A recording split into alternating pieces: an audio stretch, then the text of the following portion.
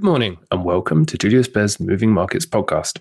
My name is Jonti Warris. I'm an investment writer, and coming up on today's show, we'll have an update on currencies following the many central bank meetings over the past few days. But before that, I'll start us off with a brief overview of what's been happening in the markets. Well, Bank of Japan Governor Haruhiko Kuroda shocked markets overnight by adjusting the central bank's yield curve control program. This would allow long-term interest rates to rise more, while keeping the ultra-low benchmark interest rate steady. By widening the yield target range for Japanese government bonds, the central bank will now allow 10-year yields to rise to around 0.5%, having previously set a cap on them at around 0.25%. The surprise move caught investors off guard, who had expected the governor not to make any changes to its yield curve control until he steps down in April next year. The move is being seen as a clear sign by investors that Japan is attempting to normalize its monetary policy. This was a major boost for the Japanese yen, with the US dollar yen cross trading down 2.9% to 133 when I last checked, which is its strongest level in 3 months. Also making the headlines today is news that former US President Donald Trump should be prosecuted for his role in the Capitol attacks on the 6th of January 2021. The US House of Representatives panel probing the attack on the Capitol yesterday asked federal prosecutors to charge Donald Trump with 4 crimes, including obstruction and insurrection for his role in sparking the deadly riot. Another House committee is scheduled to meet today when it will consider making public 6 years of Donald Trump's tax returns that he is determined to keep private. Trump has already launched a campaign to seek Republican nomination to run for the White House again in 2024. If convicted, though, he'd be disqualified from holding public office. Staying in the US equities ended lower in trading on Monday yesterday, with the S&P down for a 4th consecutive session, with the energy sector leading and the IT sector lagging. US Treasuries came under pressure, with curve steepening after bonds rallied last week on the cooler November inflation print, and the US 10-year Treasury yield rose to 3.58%. Taking a brief look at commodities, gold is trading largely flat, finishing down 0.1%, Bitcoin futures were down 1.1%, and oil extended its gains, with WTI crude settling up 1.2%.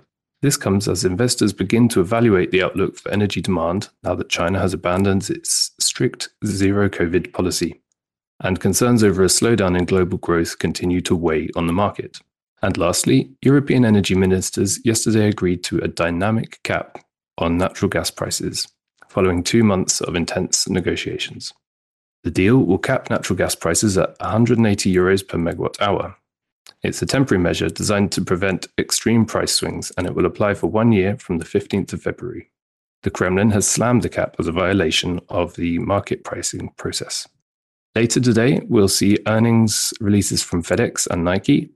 Having a look at the futures board, European futures are mainly in the green, while US futures currently pointing to open in the red. And that's all from me today.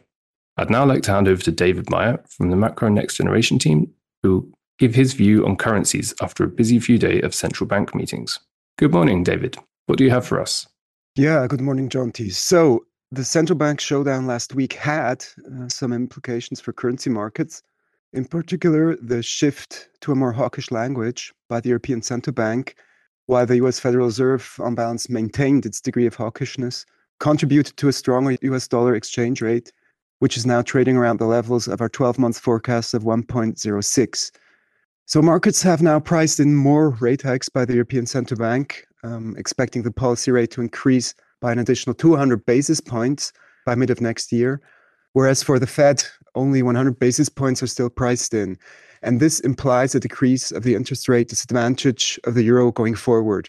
In addition to this, as interest rate cuts from the Fed become likely, then in the second half of 2023, the interest rate disadvantage of the euro may decrease even further during the course of next year. So with markets now expecting more from the European Central Bank, acknowledging that it has more room to hike rates than the Fed, Eurozone, or more precisely bond yields, increased sharply last week relative to US Treasuries. So these recent developments suggest that a stronger euro can prevail already in the medium term. However, we remain cautious about jumping to conclusions regarding our currency forecasts. I mean, besides the side benefit of verbally boosting the euro, and that helps against high inflation rates in the Eurozone, the European Central Bank still has to walk its talk next year when growth will have softened considerably. Additionally, there are also uncertainties attached not only to the European Central Bank, but also the Fed's policy path in 2023, which we see as a year in which interest rate tightening so far has to be digested by economies.